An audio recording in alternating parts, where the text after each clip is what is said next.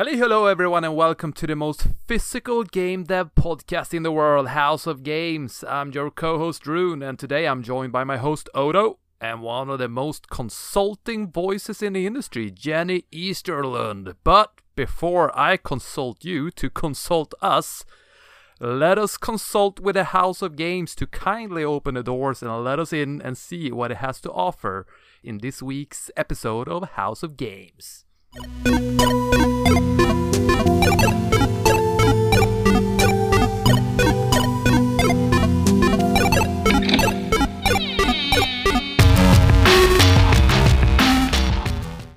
All right, welcome everyone to this week's episode, and especially welcome to you, Jenny Österlund from Game Boost. First of all, do you want to tell us about your company and what you do and a little bit how it started, and tell us about yourself? Thank you for having me. It's nice to be on the pod. So I run this company called Game Boost, like you say, and what we do is that we specialize in remote game gigs. So on the one hand, you can say that we help game studios to find the most relevant contractors when they need to temporarily boost their teams. And on the other side, we just help game developers find good gigs that they can work from their homes. And how it got started, well, I was working as a studio manager at the Paradox studio up in Umeå, where I'm situated. And I was having some issues with finding people, like basically everyone in the business nowadays. So we were thinking, okay, so maybe we just add some consultants. Games must be made, and the teams were stressed, they needed people. But then we couldn't find any good consultants either, especially if we wanted them to have worked in games before. So that was kind of an issue.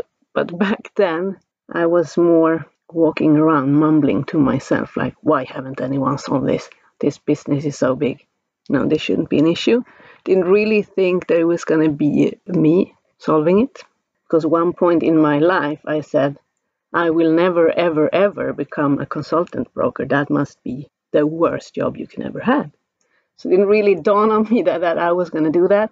But then on the other hand, I had some friends who tried to start indie studios, and I can sort of see how they were struggling, especially financially. So I thought, but okay, wait a minute, these are the people that I'm looking for that I cannot find.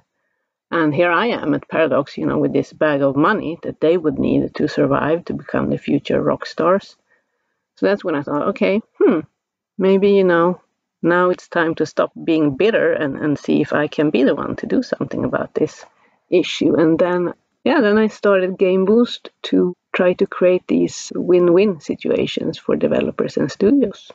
That's really cool. And I'm gonna hijack because I had a question, but you sort of answered the whole question, and it was really nice. Because one of my questions was, why don't you make your own games instead of boosting others? And I know it sounds a bit rude, but I think you gave a really good answer on that. And that's, as a indie developer and a small indie studio as well, I'm not in the position where I can hire people yet. But I think what you're doing it sounds really neat and something we really need in the industry. So that's awesome. Odo, please take over from here. Sure. Very interesting story, and I really like that to make sort of a statement out of hubris. Gandhi, I think, said, be the change that you want to see in the world. So I like that attitude that you went for it instead of just, being bitter about it. So very much kudos to that. But I think there was some thinking going into that, because I basically had my dream job. Like, running a game studio is the most fun you can have at work, I would say. It's really, really fun. So to just leave that for some idea that I had no idea if it's going to work, it was, I don't know, stupidity or curiosity or whatever it was. A leap of faith, maybe. Leap of faith, I would say. I mean, luckily it turned out great, but I didn't know that back then. So it was a lot driven by this desire to just help people have the same experience that I have in the games industry, to be able to enjoy being in it. Cool. And on that topic, I'm curious, what would you say is the regular customers for your business? What does their situation look like, and how are you able to resolve them or paint up a scenario, if you will? Yeah, I mean, right now, basically all our clients are Swedish AA and AAA studios. Those are the studios with the money. So those are the ones who can actually afford to have consultants. I really want to be able to reach the little smaller studios, but haven't really figured that out yet. So for now, it's the bigger studios, and maybe 90% of the consultants that we rent out are programmers, Unreal and C++ programmers. You know, we work with all disciplines, so we also have some artists, some animators, designers, but the vast majority right now are programmers, I would say. All right. So a side question to that. So you said AAA and AA. So for a layman like myself, what would be the difference, or is there a line in the sand where you add an extra A, so to speak? And is there like a single A category? Good question. I mean, I think there are probably as many answers to that as there are people in the games industry, probably. To me, it's just a matter of production value and then sheer size of the game. I don't have a good definition, but I don't think there is a single A game. But then there are the triple I games and double I games nowadays. So triple indie. Oh, right. That's actually what I think too, as a solo developer who makes very low budget games, everything myself. It's from my own pockets, so to speak. I sort of look at myself as a single indie studio, and then I would imagine if I could hire 1 or 2 people, I would call it a double I studio. And if the game became like, for example, I just downloaded Hades on my Steam Deck. That's an indie game, but to me, as a single person making a game by myself, obviously Hades to me is at least a triple I game or a double A even.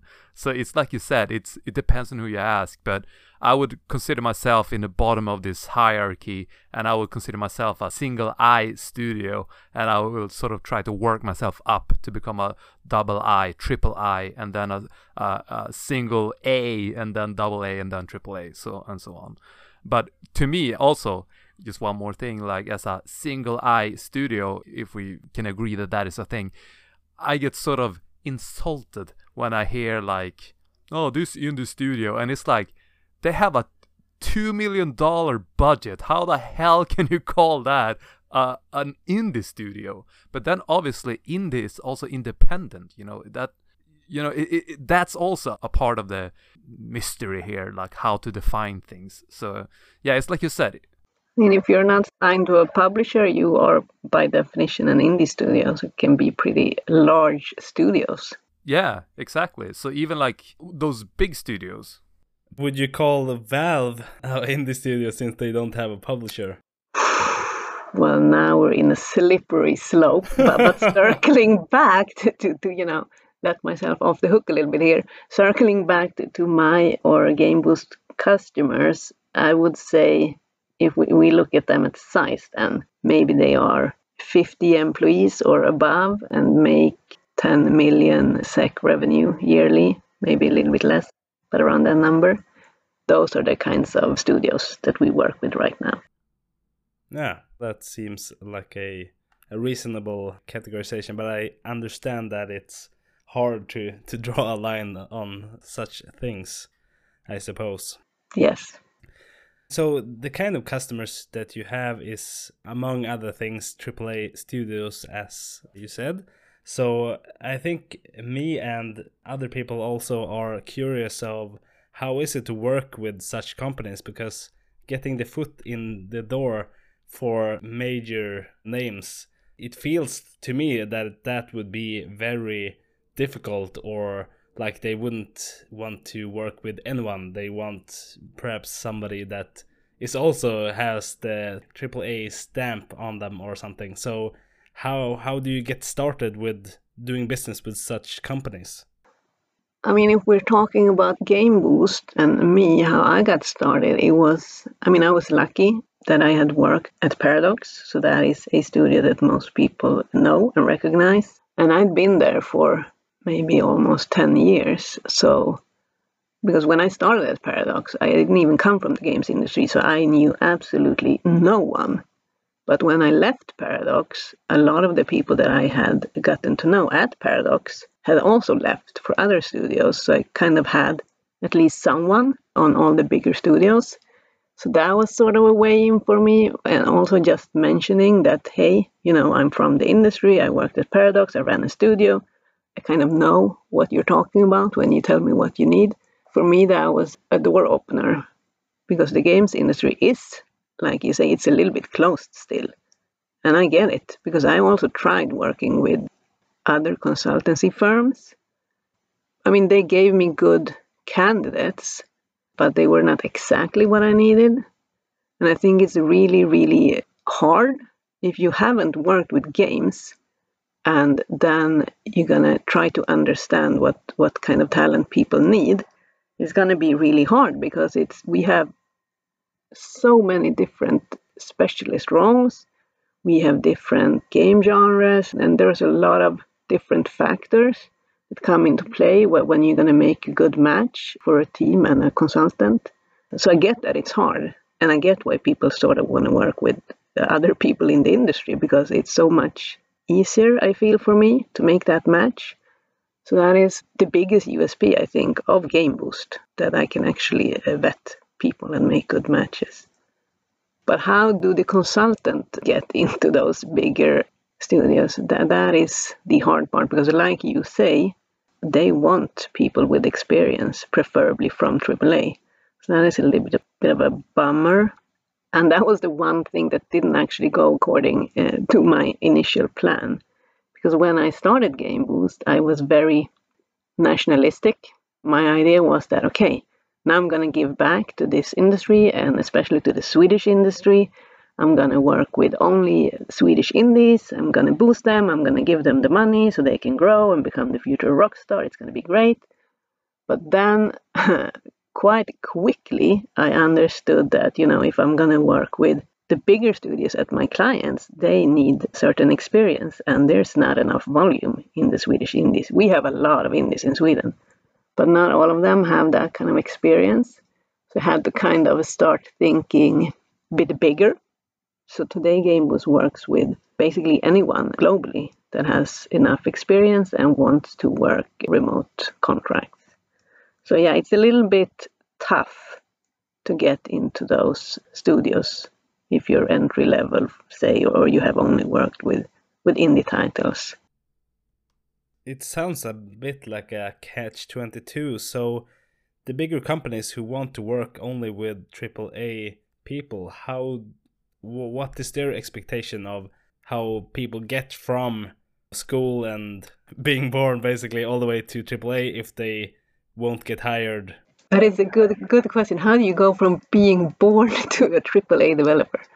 Yeah, without getting a job at a AAA. But bear in mind also that I only have the consultant perspective now. Oh, right. So when you go with a consultant, the main thing is that you want them to run from day one. Like when I ask the studios, what is most important to you? It's not even skill, it's fast onboarding. So I think that is a way for them to sort of say, okay, this person has done a similar size production in a similar size genre, they will probably be able to hit the ground running. Versus if you get the junior that has been in a small production, they're going to have to start learning how everything fits together, who they should talk to, and all of that. I have a question about this. So I'm currently in Japan, and here they tend to hire people even though they have absolutely no experience. My wife just got a job in a car dealer place, and before that she applied for a job to learn programming, even though she barely knows how to turn on a computer.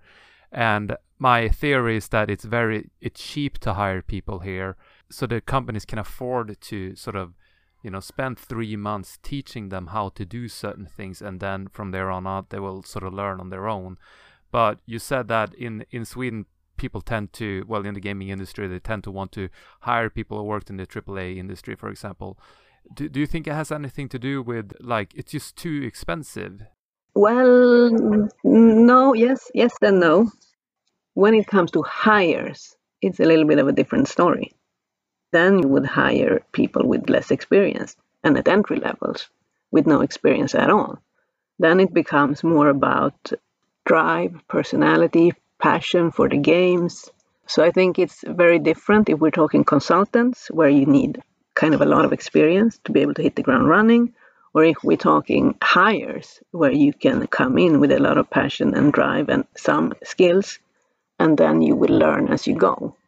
It's a little bit different there. Good to hear. I always, because I lived abroad like my entire adult life, and when I moved back to Sweden just last year, I felt like when I went to Arbetsförmedlingen, like where you look for work and stuff like that, it felt like every employee was asking for just these humans that doesn't exist. It was like 30 years of experience, you know everything. And I was like, how can you get in anywhere? The requirements and the standard seems to be so high. And then I was just thinking about these poor students who are just, they're fresh out of school. They don't have experience. Like, how do they get in? But judging by what you said, at least it sounds like, the passion there should or will shine through, and that's a chance to get hired from that. Because when you just look at what people are asking for, it seems to be fucking impossible to get a job. Even as someone like me who's published 4 games, when I look at what other studios are looking for, I'm always thinking like, oh, there's no way I'm gonna get that job. Like, the stuff I do versus what they are asking for, it's no way. They're looking for people who are just the best of the best, and those people are very few and far between, I imagine.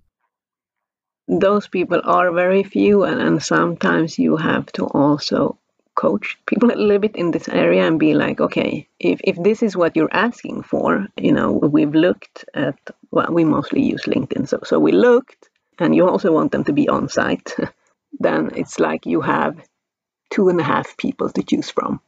How are you going to get them? Because they're not available. They're obviously working somewhere because they're super senior and super good. So sometimes you also have to tell people like what you're asking for is going to be either impossible or, require a lot of money or a lot of time. Even if you see a job and you are like, oh my God, they're looking for Superman and that's not me, maybe try to apply anyways. I mean, you can tell them, hey, I know I don't fit all the criterias, but here's why I still think that I'm a good fit for you. So, because I think recruiters, we kind of like people with self-awareness, but also with drive. So if you show that you are humble, but you also have drive and passion, I mean, that's a good start. Then you also have to have the skills, but, Wow, yeah, that's great to hear. I mean, that's something I certainly needed to hear. If things don't turn out right, because I love making games, but it's difficult to run your own little studio, and I always think, what if I worked for someone else? I would still love that. But then, like I said, when I read the criteria, it's just like, no way. I don't think I have what it takes, but I do know I have the drive at least. But that's good news, I think. That's good to hear. So I've been listening a little bit about listening to a podcast by the Swedish Research Institute and their gaming industry division. And they talk a lot about that we have a lack of... So there's articles circling around in Sweden that says something like, oh, in the next couple of years we're going to need tens of thousands of game developers, for example. And on the other hand, you have a lot of people who are interested in making games and a lot of indie developers, for example. So what would be the reason that they're not connecting, so to speak? Is it that the established companies are not able to utilize the actual skills that they could, or is it an issue with people not having enough either education or experience or whatever it may be? Or is it some kind of mix? What's your take on it? It can be a mix, of course, but regardless of the reason, the reality is what it is. Studios need people and we have people. And if these people are junior, we have to find a way to utilize them, because the facts are if everyone wants seniors, it's not going to be enough seniors. So that's, impossible.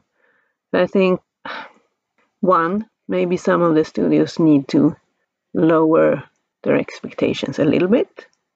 Because I think we need to maybe be better at taking these juniors in and leveling them up.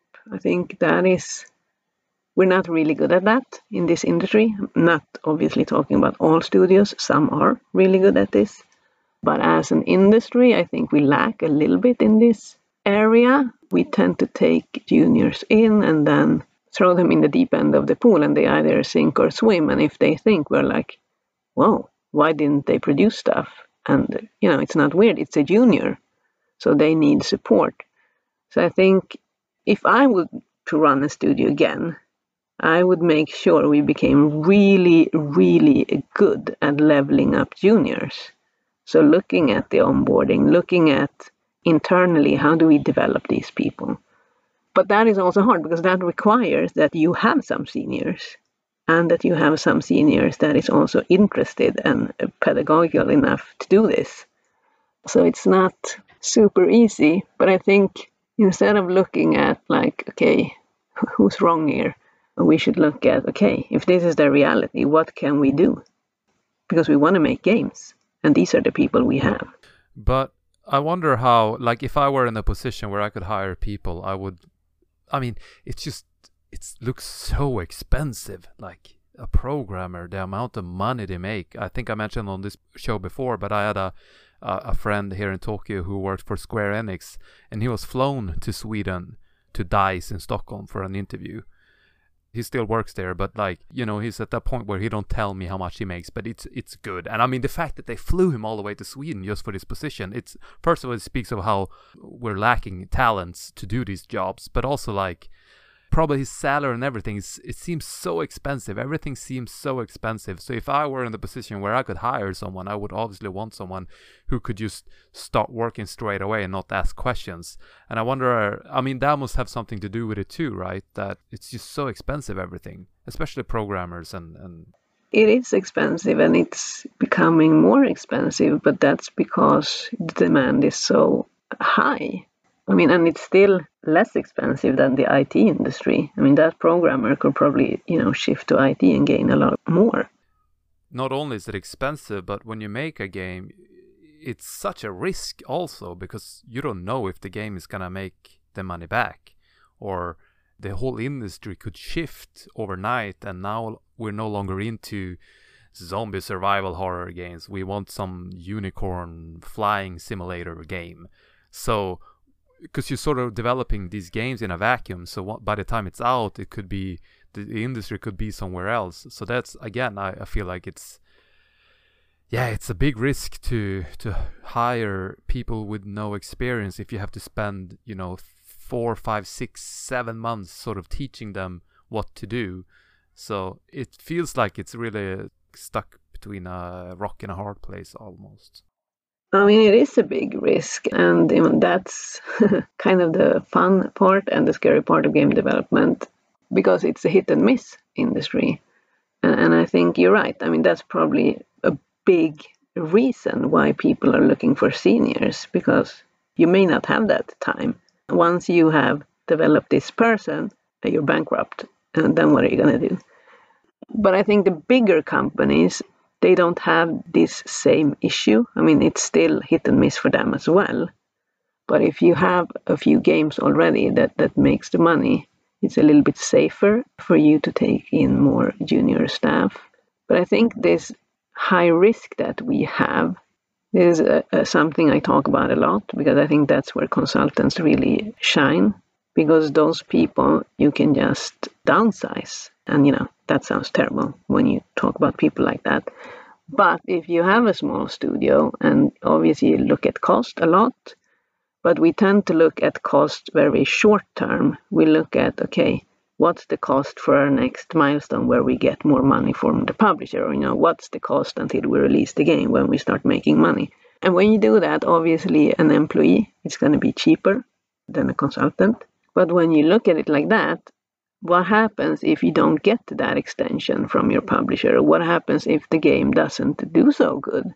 Then you're going to sit there with a fixed cost of staff. At least in Sweden, it's going to be quite hard to downsize. So I think sometimes when you think about consultants and cost, You kind of have to look at the bigger picture a little bit to see if it's really more expensive or not. And that is also a way, I think, for, like you mentioned, like what if I could hire, like if you're a mid-size or small studio, you can hire a consultant just for the sole purpose to sort of level up your other programmers or artists or whatever. Have them 6 months and, spread their knowledge to your more junior staff. That is one way to also use them without having to have that cost forever. Yeah, very interesting. Another thing I'm curious about, something that I think is also very relevant to game developers, is how do you market your services? So I imagine a big part of your success must be due to marketing and networking and making sure that people know that you're out there. So how do you do it? How do I do it? When I started, it was a lot of cold outreach. I just basically spammed people on LinkedIn saying, hey, I used to run a studio, now I do this. Do you have any needs? And luckily for me, I had quite early some people answering. So that was good. That still happens a lot that I do that.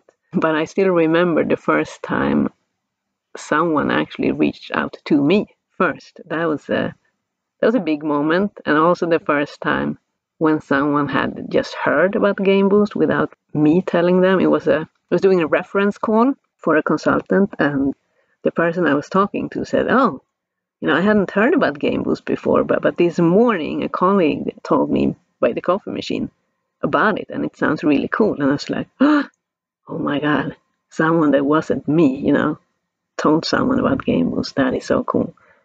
So I guess a lot happens mouth to mouth. Swedish game scene is not that big. Once the ball is rolling, if you're good at what you do, that happens a lot, that you get recommended. But it's still outreach that I do, and now I also have Tommy on board. He's really good at branding and recruitment marketing, so we're starting to do a lot more of that, a lot more post and marketing. I haven't done much of that before, and that seems to also work quite well. So it's a mix of a bit of everything. I also go to a lot of conferences around the world and try to go to events, dev meetups and stuff like that, to just talk to people. To jump back a little bit about what we spoke about earlier. So say, for example, that you would be a game developer that want to get into the industry, that you maybe made one or a couple of small games, so you have a small portfolio. But is there any way you could recommend, like, if you want, for example, to work on the next Call of Duty game or some big studio, what path should one take? Or is there something that you should focus on to elevate your career as a game developer in your mind? Yes, you should definitely focus on Unreal. A lot of studios are using Unity as well, but the bigger ones who has a consultant and most hires as well use Unreal. So if you're going to choose which engine to focus on, just choose Unreal. If you are a programmer, C++ is a good choice. Most bigger studios use that. But I also think when you write your CV or profile or personal letter or whatever it is that you do, maybe don't add everything you know. Try to pinpoint the area that you are really, really good at. And it can be really narrow. It can be AI programming, or I'm really good at making creatures. So you do that, and then instead of calling yourself maybe junior 2D artist, you say I'm a mid-level creature artist, or whatever it is that you're really, really good at. That way you can sort of cheat the system a little bit and make your profile stand out a little bit more. I think people spend a little too little time on writing good CVs. So that is one thing that you can do. Spend a little time on that and try to figure out where am I really strong, and then try to sell that part. I'm a Unity user and C# programmer. C# is that close to C++, or what do you think? No, I don't think so. I mean, in the 1 year and a half that I've been running Game Boost, I've had 0 requests so far for Unity. So if you want to do gigs, I would really recommend Unreal and C++. That doesn't mean that they don't exist. Just means that in Sweden, I'm not getting much of it. And I think that's because the bigger ones who has most people are using Unreal and C++. Yeah, I know Unity bought Veta Studio, the graphic designs behind Lord of the Rings, I believe. But Unreal is obviously the biggest one. But as we talked about in previous episodes, I worry that too many Unity-driven games will look very samey moving forward.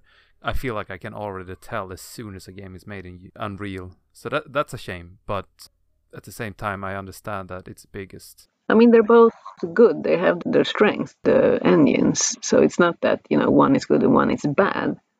Yeah, I'm not defending Unity in any way here. I'm just thinking also like, for example, my friend who works for DICE, they have their own Frostbite engine, and Capcom, they have their, I forgot what it's called, but a lot of companies make their own engines as well. So do you know anything about that? Like what kind of programming language is usually required for those? It's usually C++.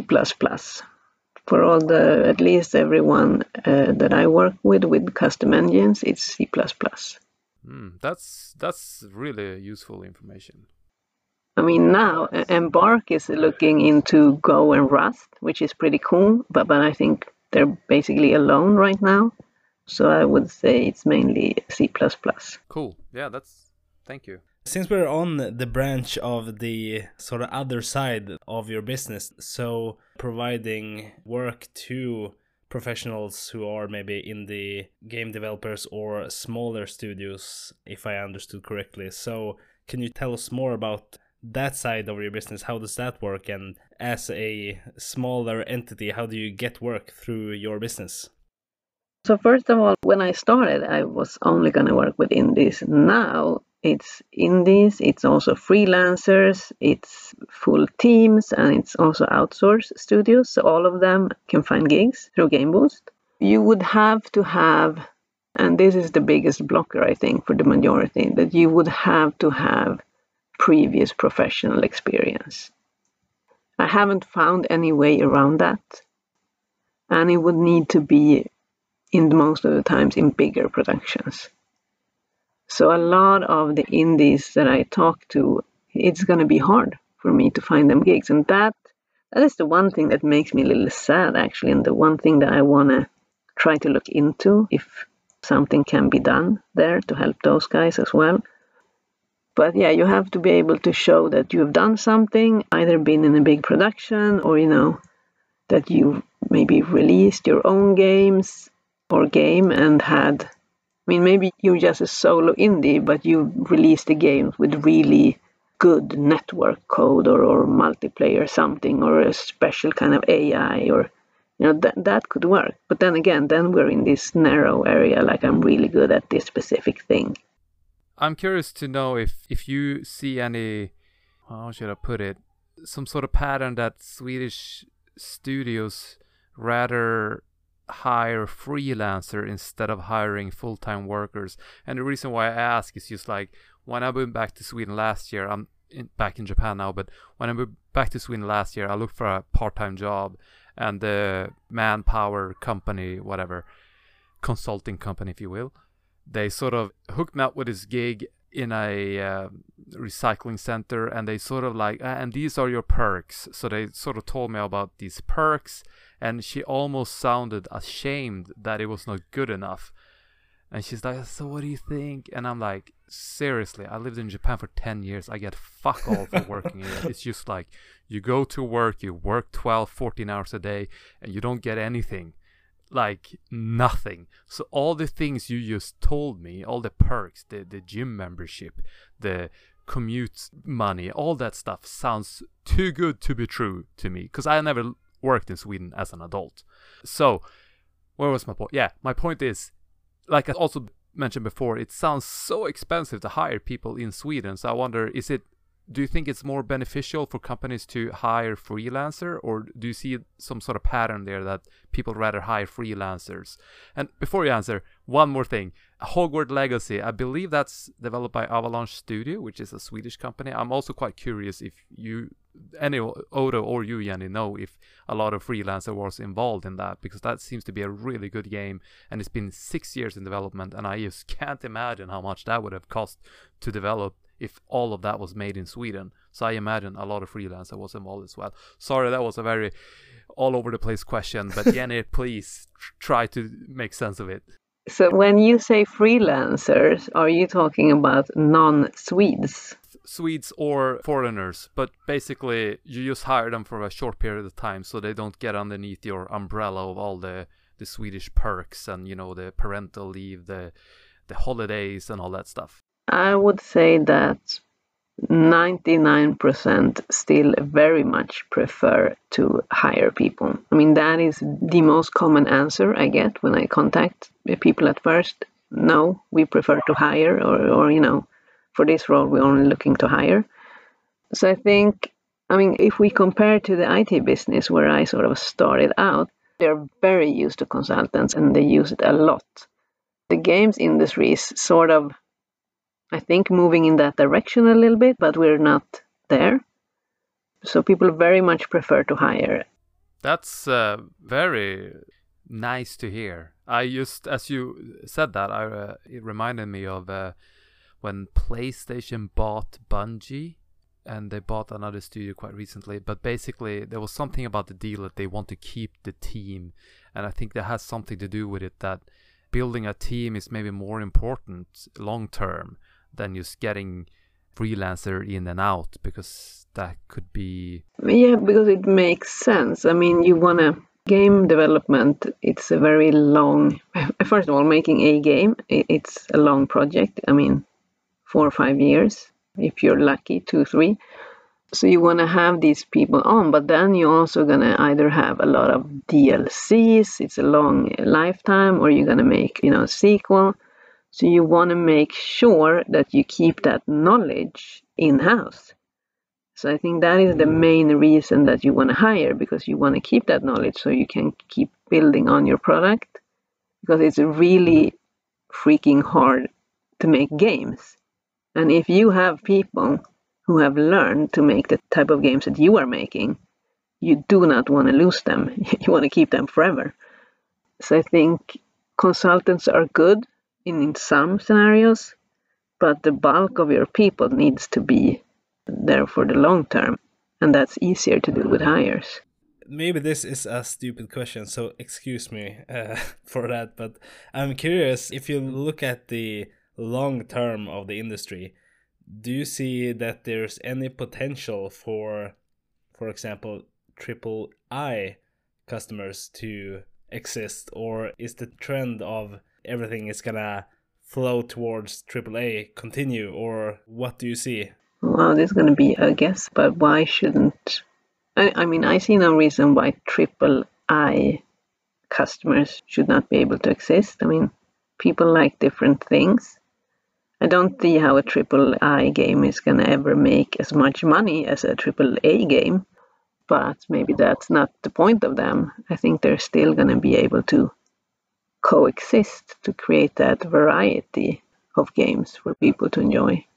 In a previous episode, I talked about an idea that there is AAA indie games that get really big. Really a good term, so thank you for that. But I talked about the issue that amongst indie devs, there are plenty of people who can produce games that sell really well and is more than enough to live on, say Stardew Valley, for example. But there is also a disconnect with some people that are really good at a lot of things, but they lack a certain, for example, say that you're really good at programming and music or something, but you can't do graphics. So if you would have some sort of platform or something where you could just exchange hours between indie people, so you could just, this person who knows a lot of programming could just do some programming for this game, and this person who knows graphics could just, do the other thing. I mean, originally I had an idea for Game Boost to sort of be that. I had an idea to sort of build a community where people could meet, help each other out, and exchange that sort of work between each other. Haven't really happened, but I think if you just reach out, I think you can find a lot of people to work with. If you go to meetups, I mean, now the guy's working on Sembo, which is a startup sort of creating a LinkedIn for the games industry. That could be a place where that can happen. So I think it's not as hard as you may think. Obviously, you need to find the right people and the right person because you're going to work closely together.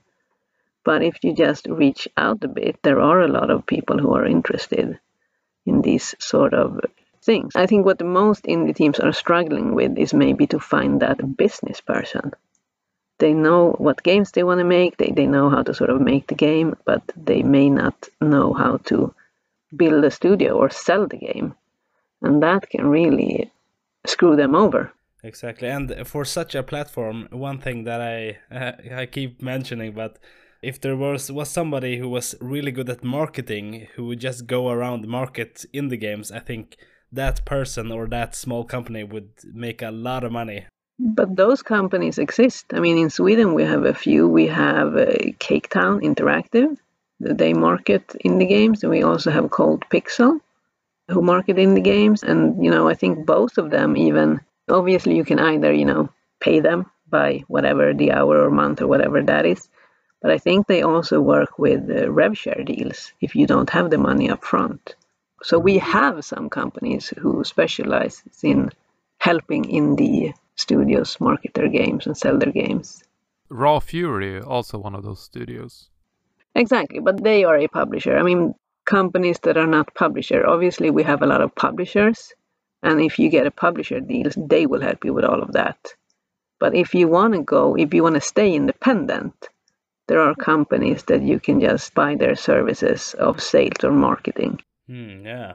I did not actually know about that, so that is great. Yeah, me too. Maybe you can invite them. I think that would be really interesting. Yeah, exactly. I was thinking the exact same thing. Yes. Yeah.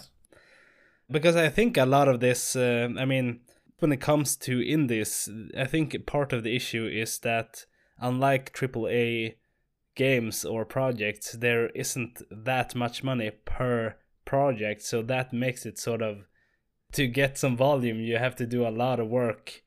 So naturally I guess it doesn't become, it's more like a murky waters rather than like a big fish to catch. Interesting. Yeah, I would love to have them on and talk about those sort of things. Cool. I can hook you up with at least Cake Town and Cold Pixel. Yeah, please do. That would be great. I mean, we have Matthias who's sitting in Umeå. He works at Cold Pixel, so he could maybe be an interesting guy to talk to. Yeah, exactly. I have actually spoken to him a little bit, but I did not know that they worked with marketing indies. So I thought they just made... Do they make their own games or...? No, Cold Pixel is as far as I understand, a marketing firm, but they work very closely to Aurora Punks, which is a collective of indies. They also have something called Dev Punks, which is a sort of outsourced consultancy business. So they have sort of all branches of it. Yeah, but then Cold Pixel is on pure sales and marketing. Cool, very cool. Yeah, the more you know. Mm-hmm. Yeah, because they just marketed some Hoya game, the singing thing. I have not heard of that actually. Is it like a karaoke game, like Rockstar or...? To be honest, I don't know what the game is. I just know that the song that all kids, and mine too, listen to non-stop. The TikTok generation. Exactly. Nice. Do you play like on your spare time, or are you interested in games other than making them or making them happen? Well, let's say that I play a lot more than before I started Paradox. I mean, when I worked at Paradox, obviously I played a lot of our games. I like strategy games. So I played a lot of Cities. I yeah, I've made so many weird cities in that game. Yeah, I kind of like that. And I also played a lot of Stellaris, but then I could never get into the more hardcore ones like CK and those. It's just too hardcore for me. But nowadays I play mostly with my kids. So we play a lot of more of adventure games. So we play a lot of Unravel, which is really nice because I really love that game. It's so beautiful and it's great to play with kids, and it's extra fun that it's made by Coldwood in Umeå and some of my friends. So that is really cool. We have a little Unravel figure that sits on our TV. So I played that, and I play a lot of It Takes Two, which is also great to play with kids.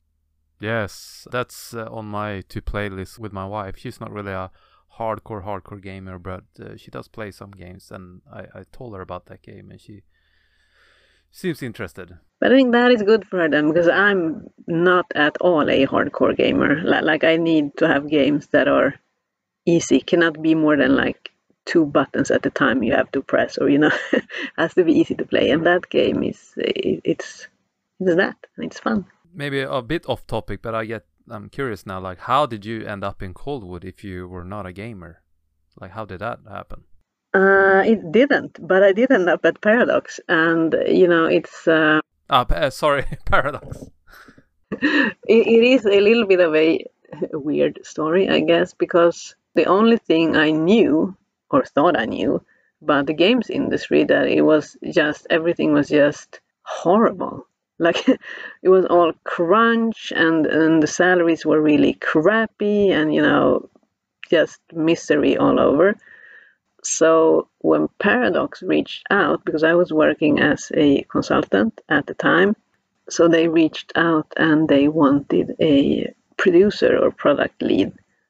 I was like, okay, this is a little bit curious. Like, this business seems to be growing. How can it be so horrible? That sounds weird, So maybe I can just go in, check it out. And if it is really that horrible, I'm a consultant, so I can just, sneak out. So I did, and then I quickly learned that I was completely wrong. To me, the games industry it's the best place I've been. It's really filled with people who are very passionate and very generous. Like, people genuinely want others to succeed. We help each other out. I mean, when I started, I knew nothing. So I asked a lot of really stupid, basic questions, like almost on the level of what is a game? And, the people there, they just told me and they helped me, and then we sort of worked together. And I feel that has been my experience all along. I know that, there's a lot of talk about toxicity. There obviously are some issues. I just never experienced them. I've been lucky enough to see all the good sides. I mean, even now when I work with Game Boost, I thought, okay, now I'm on the other side. Now I'm that person now who's going to sell them stuff. Maybe this is going to change now. But when I reach out to people, even cold outreach, it can be like, hey, I'm looking for a concept artist. You don't know me, but are you interested? And then the person can come back to me and be like, oh, hey, no, unfortunately I'm busy, but you can try to contact these 2 people. I think they might be a good fit. So it's a really nice environment. People help each other out, and I really like that about the games industry. Nice. It's uplifting to hear that, because as you say, I think most of what you hear when you talk about the industry, I haven't thought about it that much, but most of the things is negative. It's rare that you do hear that people praise or talk about their good experiences, even though there are both examples are out there. Yeah, and I think that's like all of the things. You shout about stuff when you're not happy. But I think when you just talk to people in general, I think the common idea is that it is a nice business. At least, the people I surround myself with in the games industry, we all kind of have the same view that it is a really nice place to be, and that people are really generous and nice. to each other. But obviously, I think in an industry like this, where people actually work with their passion and everyone is like, yep, this is my baby, I know how this is going to be, done in the best way. It's also kind of hard to not be disappointed because we're making one game, so we cannot have 20 ideas come to life. It has to be one red thread. So a lot of the times your baby just gets shut down. That's not super easy if you're very passionate. Like if you're working in another industry, you might feel like, okay, well, I don't really care that much about this project. But here it's like the line gets a little bit blurred between your hobby and life and your work. So I think it's people have higher stakes emotionally in this business, and that's why also maybe some people get more disappointed sometimes. Yeah, exactly. And I think also that it's maybe due to, if we take a related industry, film, for example. So there, when people work on movies, either if it's with lighting or makeup or special effects or whatever it is, it's more of a waterfall process. So somebody comes up with a script and then you have a producer that's set up who is the director and stuff. But I think it's more democratized in the games industry, is my view at least, that even though you are the guy who are making explosions in the game, you can still have impactful opinions about the game that come to fruition. But that would not be the case, for example, in films or other similar arts. Yeah. I mean, I think that is very dependent on the studio and then on the game director. I've seen teams where it's very democratic. Everyone can have an opinion. And then I've seen teams that are very top driven. So I think we can have both, but maybe compared to film, we have a little bit more of the democratic teams, maybe. Yeah. It's sort of like the marshmallow test. When you have it right in front of you to get what you want, that's a lot harder than if it's 50 miles away and this is decided, so to speak. Yeah. But I think also that notion or that thing that you just said, Otto, that people kind of expect, like in games, everyone's opinion is heard and, I'm going to have a big impact, and you will. But that doesn't mean that all of your ideas are going to be implemented. And I think sometimes people struggle a little bit with that. I always imagine if I had $1 gazillion in my bank and made a AAA game, I sort of imagine this very long whiteboard in the studio, and I draw like the start point here. This is the start of the game, and then this is the finish line. And then I sort of draw, let's say, 5 dots along the way. This is going to happen when you're 20% into the game. This is going to happen here. This is going to happen here.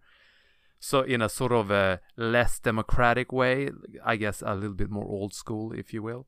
But then I also imagine that the people working on the game can branch off from my path, but as long as it hits these particular points that I really want in the game as the director or the creative mind behind the game. That's how I imagine it being. But obviously, if someone have a better idea than mine, then I guess I would...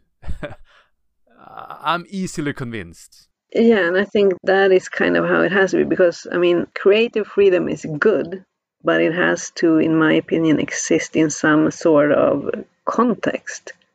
So there has to be, I mean, if we're not going to end up with 20 games in the game, you have to have that. You have to have someone who says, this is what it's going to be.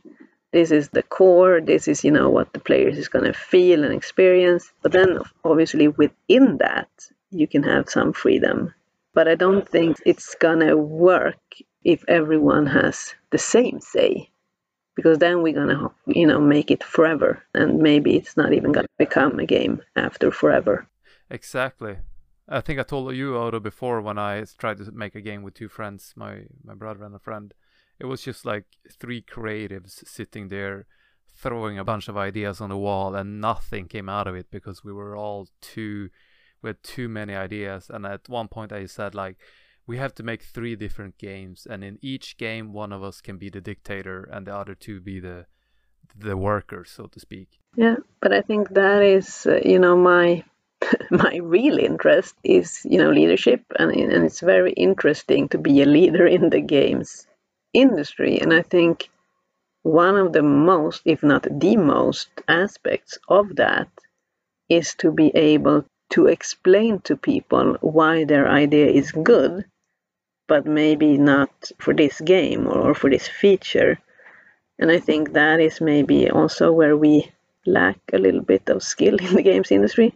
That goes for leaders on all levels, that you need to be able to tell a person that's super passionate about what they just did that we're not going to use it. And then you have to explain why, so they don't break down. I think that's a very interesting aspect of the leadership in games. I think that will have to be something for our listeners to think about. Very thought-provoking, very good. Yeah, I've got to say, before we quit, my view on many things changed a lot throughout this conversation. I'm very happy to hear that a lot of my sort of prejudging opinions have swayed a bit from your answers and your experience. Way more positive. I come out on the other side of the episode way more positive to everything. Very nice. Oh, wow, that makes me happy. Yeah, I thought it was awesome to hear your story and your experience and your skills in the industry. So that's very nice. Thank you. Yeah, absolutely. I would say the same. I sort of have this a warm, fuzzy feeling about the games industry and more positivity than what you usually hear. That's really great to hear. So can I just go back to a question that you asked, Otto, like way back, that I didn't really answer, which was, how does one start working with Game Boost? Like, if you want to work with Game Boost and get gigs, how do you do it? Yes, absolutely. Well, you either just reach out to me or Tommy on LinkedIn or wherever you find us. If you see us somewhere, just poke us. Or you can go to the webpage, which is gameboost.se, where it's just a form that you fill in. It's quite lengthy. We're working on making it a little bit shorter. You fill that in and that's it. So it's kind of easy. Then obviously you don't automatically get a gig, but then you're at least on a radar. If something that matches your profile gets in, we will contact you. And I think you have a Discord server as well, if I'm not mistaken. Is that for everyone or just the ones who got in, so to speak? No, that is for everyone. Unfortunately, it's a little bit dead. Not much action going on there, but anyone who wants to jump in there and make it come to life a little bit more, feel free. I mean, there are a lot of indie developers mostly there. And like I said, my idea was for that to be a place where you can help each other out, maybe review each other's work, exchange some work. If you needed an artist, maybe you can exchange that for some programming hours or just help each other in general. But it hasn't really happened. I guess you kind of need a community manager to make that happen. But it's there and there are people in there. And if someone asks something, people normally answers. So yeah, that's an option too. Well, I hope we can direct some listeners to that Discord so we can revive it again. Yeah, that would be good. Is there anything else you want to say or somewhere where you want to send our listeners before we end the episode? No, nothing more than, just keep doing what you do. Keep the dream alive. And I mean, that's the first step. You have to have courage and you have to just do it. And that's how you succeed. Small steps and just do it. Very good. And thank you so much for taking the time to talk to us. It was very interesting. And thank you, Rune, my co-host, and thank you everyone for listening. Hi, thank you guys, and see you next week. See you. Bye. Bye.